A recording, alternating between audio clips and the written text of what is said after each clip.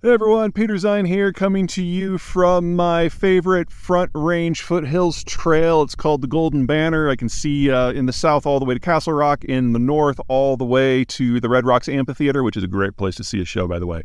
I'm going to do something today that I don't normally do. I'm going to talk about the haters. Yesterday, I released a video, or I guess it would be this morning, released a video on why the Russians blew up the Kakhovka Dam, and people came out of the woodwork to say I didn't know what I was talking about, and obviously it was the Ukrainians.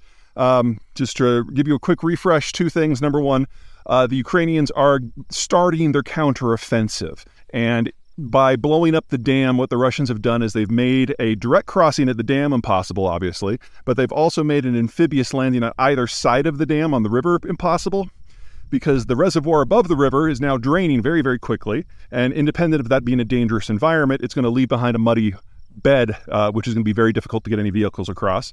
And then south of the river, everything is flooded, and when the waters do recede a couple weeks from now, again, very, very muddy and difficult to move. So any sort of amphibious landing is going to be impossible. In addition, most of the thrust probably is going to be south from Zaporizhzhia towards the Sea of Azov. And in that sort of scenario, Russian forces are going to have a choice of going one or two directions. They can go east to the Donbass and get back to Mother Russia, or they can go southwest and cross over into the Crimean Peninsula. If the Ukrainians had been able to capture the Kakhovka Dam rather than have it destroyed, they had the chance of actually cutting those forces off. And then you might have tens of thousands of encircled Russian troops that would have to surrender. And the global hit to Russian power from that would have been immense. That is now completely off the table. So from a purely military perspective, the Russians made a wise move. There's also a long-term economic issue. 1 million acres of southern Ukraine is no longer getting irrigation water because it came from that reservoir. Water levels now drop below the levels of the canals, so they're dry. Aside from a few pockets of dry wheat, that's it. So you've just taken the single largest chunk of agricultural land in history offline all at once. Yikes. Anyway, back to the dam. This might seem kind of simple, but dams are giant pieces of reinforced concrete that are hundreds of feet thick at the base. This thing's 1,500 feet from one side to the other. It's at least 200 feet thick, probably thicker. Soviets didn't keep good data on that for the rest of us. And you don't just throw a few bombs at this. If you want to take out the dam from the air, you attack the weak points. Those are specifically the control gates and the navigation locks that you have on both sides, up and below. That's not what was hit. If the navigation locks were hit, that would be where the water is flowing through. They're high and dry now. And if the control gates were hit, that wouldn't have necessarily led to a structural failure across the entire length of the dam, which is exactly what we're seeing. No, this thing was blown up from the inside, specifically with tons of explosives, specifically located in the turbine room. And for the Ukrainians to have done that, they would have had to have launched an attack on the dam. Somehow the Russians, who had been preparing for this for a year, didn't notice, and then managed to smuggle like 2 cargo trucks worth of explosives and place them and hit the trigger. No. You're also not going to do this with 500-pound bombs, or at least not 1 or 2. So, the other aircraft idea is like a direct attack on the dam. Well, I mean, number one, that requires aircraft, and there is no indication of aircraft or anti-aircraft fire in this area that night. And you're not going to do it with one plane. You're going to do it with several, because it takes a lot to crack one of these suckers open. And then third, the Ukrainians don't have fighter bombers. I mean, they inherited a few from the Soviet Union. They had at the beginning of the war. They haven't been flying in them because they're not any good in the dogfight role. And they don't have the bombs that would be necessary anyway. So you're talking about, multiple dumb drops with weapons that they don't have from platforms that they really don't fly? I'm sorry. The people who say that this was Ukraine are just headless at this point. Anyway, well, I guess that's the whole point. They're bots. Or trolls. So, this was definitely the Russians. One more thing, and yes, sometimes dams fail, but there's always warning. You'll have cracks, you'll have leaks. They don't fail catastrophically overnight. And yeah, this has been in a war zone, but it's not like it's been under attack. And for it to all fail catastrophically from within on the day that the Ukrainians are starting their counteroffensive? Yeah, no.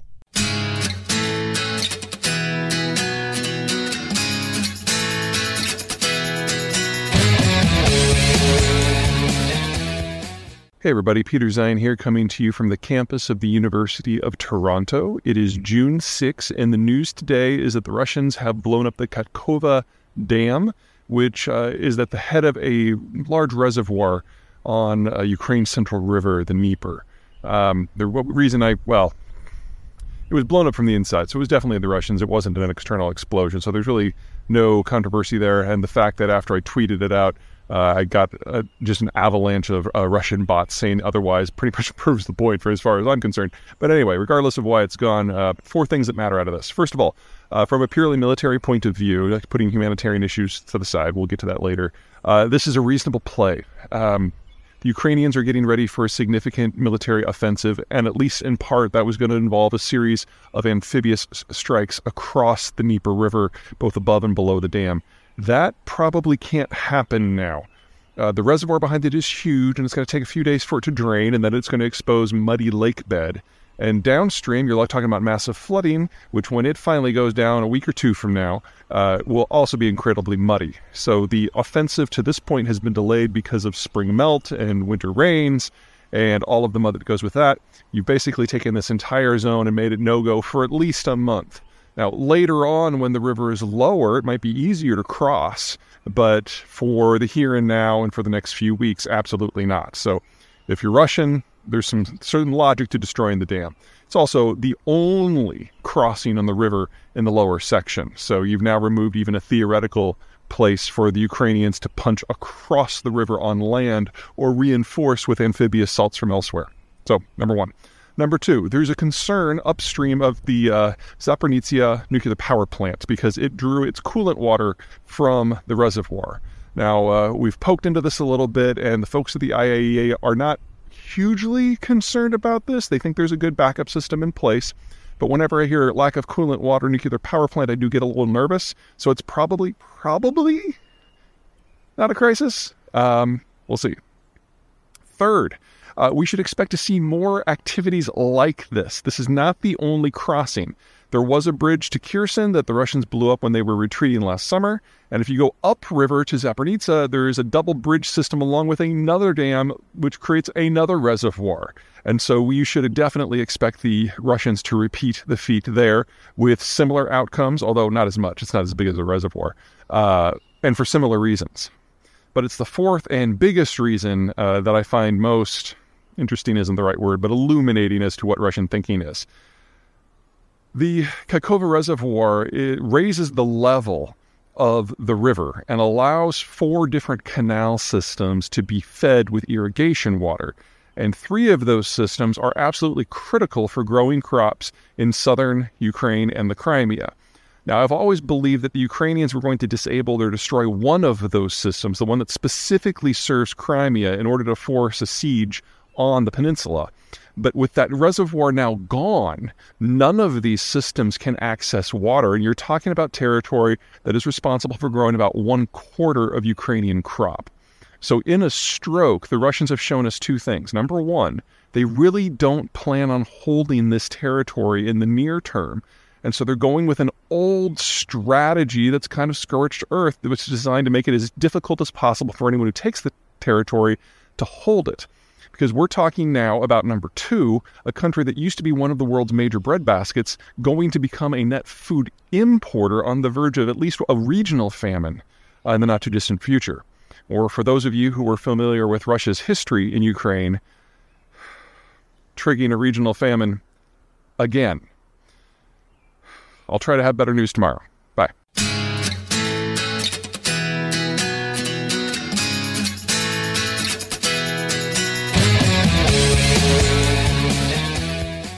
Hey everyone, Peter Zeihan here, coming to you from rainy Colorado. It's been our wettest spring on record, and we're about to get a 1/2 inch a day for at least the next 3 weeks. So Anyway,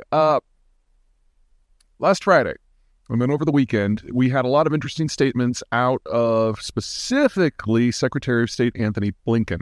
The one that caught the most attention from people is actually pretty funny. And the statement is that Russia asserts that it has the world's second most powerful military, and a number of people believe them. But now people are saying that Russia is the second most powerful military in Ukraine. Now, I got a good chuckle out of that one because the Russians are not doing very well, and the Ukrainian counteroffensive is clearly deep into shaping operations. But before you celebrate Russia's weakness, a little bit of history. I'm not going to talk about the weapons or the reserves or how many tanks the Russians have because, oh my God, they got so many. Instead, we'll look back at history. Russia has never been a capital-intensive power. It has always relied upon numbers to fight its war and for the weather to do a lot of the heavy lifting and for distance to inhibit the ability of its foes to function in its territory. What that leaves us with is a country that is both fragile and incredibly strong at the same time, historically speaking. And so when a country will come at the Russians with a technological advantage, especially when it involves movement, they will do great because once you break through the outer perimeter, if you can get fast and loose into Russian core territories, the Russians can barely move within their own territory. So whether it's the British at the Crimean War or the French in early 1800s or the Poles during the time of troubles or the Japanese in 1905, it doesn't really matter what era of history you're looking at. You can find easily a major war where the Russians were absolutely crushed. But it's one thing to defeat Russia's armed formations, and it's quite another to eliminate Russia as a threat in the long term. One just requires hitting their troop concentrations and their logistics packages. The second requires root and branch or ripping up much of the industrial level infrastructure and the entirety of the governing structure over a swath of territory that is the world's largest national landmass. So I understand what Blinken is after here. He's trying to rally the alliance to give a lot now when it's going to really make a big difference to the Ukrainians. This is going to be a critical year for them. But on the other side of this, we're going to have to deal with either a resurgent Russia or a very, very bitter Russia that still has a few thousand nuclear weapons. We're at the very beginning still of a very long process. And even if this goes every way that people who are rooting for the Ukrainians hope, and this really is the beginning and the end of the Russian system, belittling them now isn't going to speed that process along outside of kind of the tactical boost that it gets from people giving more weapons in the short term. Anyway, word of warning, I'm still rooting for the Ukrainians here, still hoping, actually I'm pretty confident that Russia will cease to exist as a country in my lifetime. Love to see that forward loaded, but I'd like to see it without a nuclear exchange too. All right, that's it for me. Take care.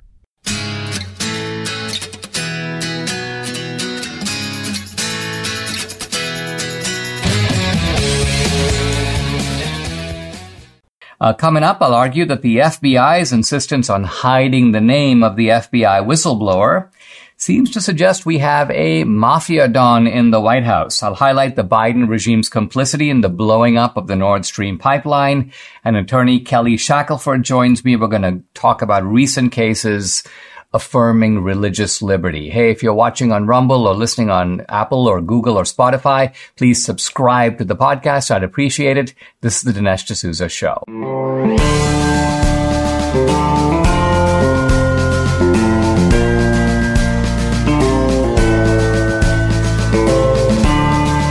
America needs this voice. The times are crazy. In a time of confusion, division, and lies, we need a brave voice of reason, understanding, and truth. This is the Dinesh D'Souza Podcast. So it looks like the FBI Director Christopher Wray is going to be held and voted in a contempt of Congress. I'll come back in a moment to what that means. But let's look at why. The House Oversight Committee is looking for a document that ties the Biden family to a huge international bribery racket, a bribe that involves over $5 million that is supposedly from a single country, and there's a lot more around that. So this is corruption on the grand scale. And the FBI knows about it, and the FBI appears to be hiding it. The FBI will not show this document to the House Oversight Committee, and so Congressman James Comer has said, fine, if you won't do that, remember you are accountable to us. We have oversight over you. We are the legislative branch. We have separation of powers. And so your refusal is going to cause you to be held in contempt. Now, the FBI says that there is an ongoing investigation, and therefore they need this document, and they're relying on the confidential source who drew attention to this document. And so they're pretending like we can't give it to you because like we're really working on it. But hey, you can continue to work on it and still provide it to the congressional investigators at the same time. So this argument makes no sense. Then the FBI says, well, we fear, and I'm quoting Congresswoman Anna Paulina Luna, quote, just left meeting for House Oversight. The FBI is afraid their informant will be killed if unmasked, based on the info he has brought forward about the Biden family. And this, of course, raises the question, can't the FBI protect somebody who's in danger like this? If the FBI can't protect them, who can? What's the point of like witness protection and all kinds of mechanisms that we have for protecting people who are in a vulnerable position? But to me, the even more interesting question is, when it says they're afraid the informant will be killed by whom? Killed by the Democrats? Killed by Schumer? Killed by Pelosi? Killed by Biden himself? Does Biden have a group of goons at his disposal that he can unleash? Hey, listen, rub out that guy. Of course, we heard rumors about all this going on in the Clinton years as one after the other Clinton critics dropped dead. And there were theories, unsubstantiated, but nevertheless, the Clintons must have this kind of assassination squad at their disposal. I'm not saying they do, but the point I'm trying to make is how can the FBI say this with a straight face? Do we have a murderer in the White House that we need to worry about? All of this is the unavoidable implication of saying, hey, gee, we can't tell you about this Biden corruption because that guy, the whistleblower, we fear he's going to be finished off. Now, Congressman Raskin, the Democrat, and a number of media outlets, including the Washington Post, have said, wait a minute, this is all a lot of ado about nothing because this investigation has already occurred and it is now closed. The FBI found there was nothing there. And this is, in fact, factually untrue. In fact, of all people, it was the former Attorney General Bill Barr who came out and said, no, it's not closed. We actually took this investigation, which is open, and we referred it to the FBI in Delaware to look into it. And so the idea that this was a done deal, this was a settled investigation, it turns out that there may have been little smoke, but there was no fire. This turns out not to be factual at all. So the Democrats here with their media allies are covering for Biden. And this is really the familiar triangle, isn't it? Debbie and I were talking about this triangle, and it's a triangle with the police agencies of government. That's one point of the triangle. Then you have the Democrats. And then you have the media. And the three work in coordinated fashion. Let's remember they worked in coordination to try to frame Trump. They've worked in coordination to promote digital censorship. They're now working in coordination to protect the corruption of the Biden family. So I know that there are conservatives who go, so what? They're going to hold Ray in contempt of Congress, but does that mean the guy's going to have to step down? Does that mean he's going to have to go to jail? No, it doesn't mean that, but here's what it does mean. When you hold somebody in contempt of Congress, you then provide a referral to the DOJ to prosecute them. Now, this is at the DOJ's discretion. And so my prediction is the DOJ looks at it and they go, well, we don't think that there's a good reason. Because why? Because Merrick Garland is basically Biden's consigliere. So he's part of the corrupt circle himself. But if he refuses to act on this contempt of Congress citation, then I think you can begin impeachment proceedings both against Ray and against Merrick Garland. And that means you have an impeachment vote in the House. You have a trial in the Senate. And all of this is a magnificent way. It is unavoidable for the major media to have to put cameras in there to cover this. So this is a way to bring everything to center stage and everything before the American people. A big part of our case in 2024 is to showcase to the American people the wickedness of this regime regime, the wickedness of these police agencies of government, the wickedness of the media. So we've got gangsters basically, to a large degree, running the country. It's just seems disheartening to have to say it, but there it is. Gangsters running the United States. In that sense, we're not that different than third world despotisms. Yeah, we have a lot of the outward trappings of democracy and the outward trappings of legal procedure. Oh, yeah, look, there's a judge and he's wearing judicial robes and there's a jury. But at the end of the day, it's barbarism in terms of the actual content of what's going on. The U.S. government is now one of the most widespread purveyors of disinformation in the world.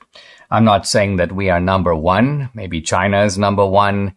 There are many other sources of disinformation. But the idea that they put out disinformation and we put out truth is pure nonsense. Now, when the Nord Stream pipeline was blown up, the United States government came out and said, whoa, this is something that was done by Putin. This was done by Russia. And Biden said this was a, quote, deliberate act of sabotage. So Biden was basically saying that as far as he knew, the Russians were behind this. Now, there's an article new in the Washington Post, quote, U.S. had intelligence of detailed Ukrainian plan to attack Nord Stream pipeline. And it says that although the Nord Stream pipeline was sabotaged in September of 2022, the CIA in June of 2022, months earlier, not just knew in general they're going to do it, but had detailed plans of how they were going to do it. And this was then reported to the White House, so Joe Biden knew about it. So we can start with the simple fact that when Joe Biden goes out there with a straight face, this is a deliberate act of sabotage. He knew that the Russians were not behind it. Well, leave aside the fact that Russians have no motive to blow up their own pipeline. But he knew that it was our team, you could say, i.e. the Ukrainians, who supposedly had been planning to do this and were about to do it and then in fact went ahead. Again, I use the word supposedly, and I'll come back and explain why, did this. Now, let's think of what the U.S. government is now admitting. Our official position is that we knew that the special operations forces by the Ukraine were going to do this. But who are these special operations forces? Well, it turns out these are people that are being trained by us. So it's the U.S. military, it's our CIA that is working hand in hand with these special operations. We train them. And so we can't pretend that we have nothing to do with this. Even taking our official story at face value, the U.S. government is actively involved. And actively involved in doing what? Think about the significance of this. It's not just an attack on the Russians. It's an attack on a pipeline that was part of a deal between Russia and Germany for Russia to sell oil to Germany. So we're blowing up the ability of one of our own allies, Germany, to have access to energy. And in fact, there was, immediately following the blowing up of the pipeline, a kind of energy crisis and an energy shortage, which continues to this day in Europe. So this seems, even again, taking the official narrative at face value, to be reckless, to be irresponsible, to qualify to some degree as an act of international terrorism. And again, the defense that, well, we knew about it, we had the plans, these are guys that we have trained, but we didn't do it, doesn't really make sense. There's a preposterous line here in the Washington Post article, and that is the White House declined to comment on a detailed set of questions, quote, including whether U.S. officials tried to stop the mission from proceeding. So they're not saying we tried to, and they're not saying we didn't. This kind of coyness, and think about it. This article is based upon a straight out leak from the intelligence agencies to the Washington Post. The Washington Post guy is like a typist. He's a stenographer. He's getting dictation from these agencies. This is what the article is. So what we're getting here under the guise of media is straight out U.S. government propaganda. But you know what's the biggest propaganda of all? I don't even think that any of what I just told you is even true. And what I mean by that is the idea that the Ukrainians, think about this, you have a country that is really thousands of miles away. The idea, it's a 10,000 mile journey from Ukraine to the site where the Nord Stream pipeline was sabotaged. Are you telling me that the Ukrainian Navy was able to undetected send these commandos and sail without anyone's knowledge 10,000 miles round trip, blew up the Nord Stream pipeline with their own Navy SEALs? Well, guess what? The Ukrainians don't have any Navy SEALs. And guess what? Ukraine doesn't have a Navy. So there's no way they could have done this. My point is that the United States, I think, is behind this. We're trying to blame it on the Ukrainians. They're the ones who were invaded. They're the ones who had to fight back. But the truth of it is, even the official narrative, even the correction to the official narrative that's being put out today doesn't make any sense at all.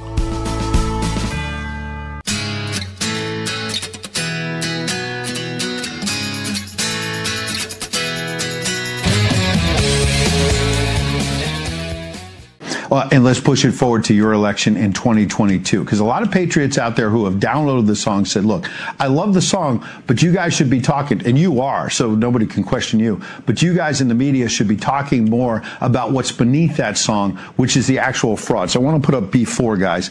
The Kari Lake War Room posted this about your attorneys filing a notice for appeal because of this Arizona court. We all looked at it. And they were shown from experts that the average was like 2.5 seconds that they were approving these signatures on the contested ballots, which it can't possibly work. But you're saying that members of the team now have video evidence to support claims of alleged misconduct in Maricopa County. It was not available before the court case, and quote, the people who committed the crime against the people held that information. How explosive is this new evidence? Let's put it on the table and talk about it. Well, the evidence and the data that we were able to finally get our hands on, because, we're having to sue Maricopa County, and then we're having to beg to get the evidence and information through public records requests. And we finally got access to the information called the system log files. And we found out that they ran these 3 secret testing days where they knew, and it showed that the machines would fail at close to 60%, roughly 58%. And then surprise, surprise, they put those machines that they knew would fail out on election day in Republican areas, which is why we had 250,000 ballots spit out and rejected on election day. These system log files show a lot more than just that. And as we dig through them, it will make your blood boil what's going on in our elections. And if they think we're going to stop, we're going to continue to push it. And yes, there is video. They have 24-hour monitoring. And some of the good guys have recorded that video. And, all you have to do is take the system log file, which shows every single movement on those machines. It's every, keystroke of what they've done with elections, and you match it to the video timestamp, and you can see it with your own eyes. So I'm not going to reveal everything that we have, but more is going to come out. If they think this is going away, if they think the good people of Arizona will sit back while these folks run another election, stealing and trampling on our sacred vote, they've got another thing coming. We're going to continue to reveal more and more evidence of what they're doing. And while we may not have the judges with the courage to do the right thing, we are showing it to the people. And the people have had enough. And so just wait. We've got more coming down the pike. We are going to appeal, and we're going to continue to move forward. And it's going to get very uncomfortable for these folks. I'm sure they're feeling the drumbeat, hearing it loud. And I hope to God they wake up in the middle of the night with the terror of what they did to the people, with guilt and with shame, because they really should. They really should.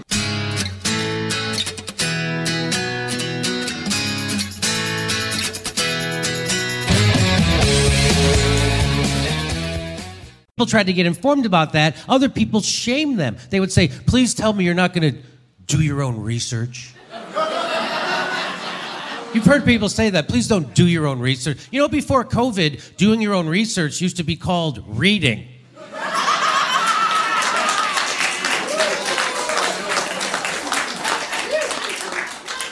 Now you're shaming me for reading? At the behest of Big Pharma? It's like I woke up in the middle of a Bill Hicks bit. Well, looks like we got ourselves a reader.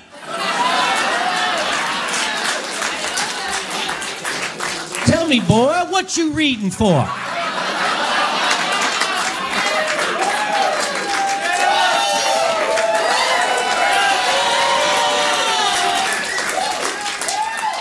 Don't you know everything that needs to be read's already been readed by a smart person?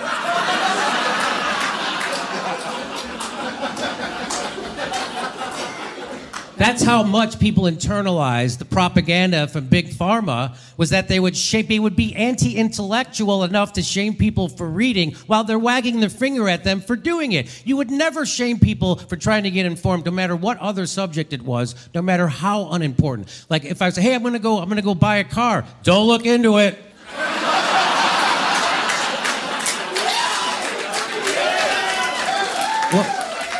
Well, how will I know which car to get? Ask the salesman. He's the expert. What are you, Henry Ford?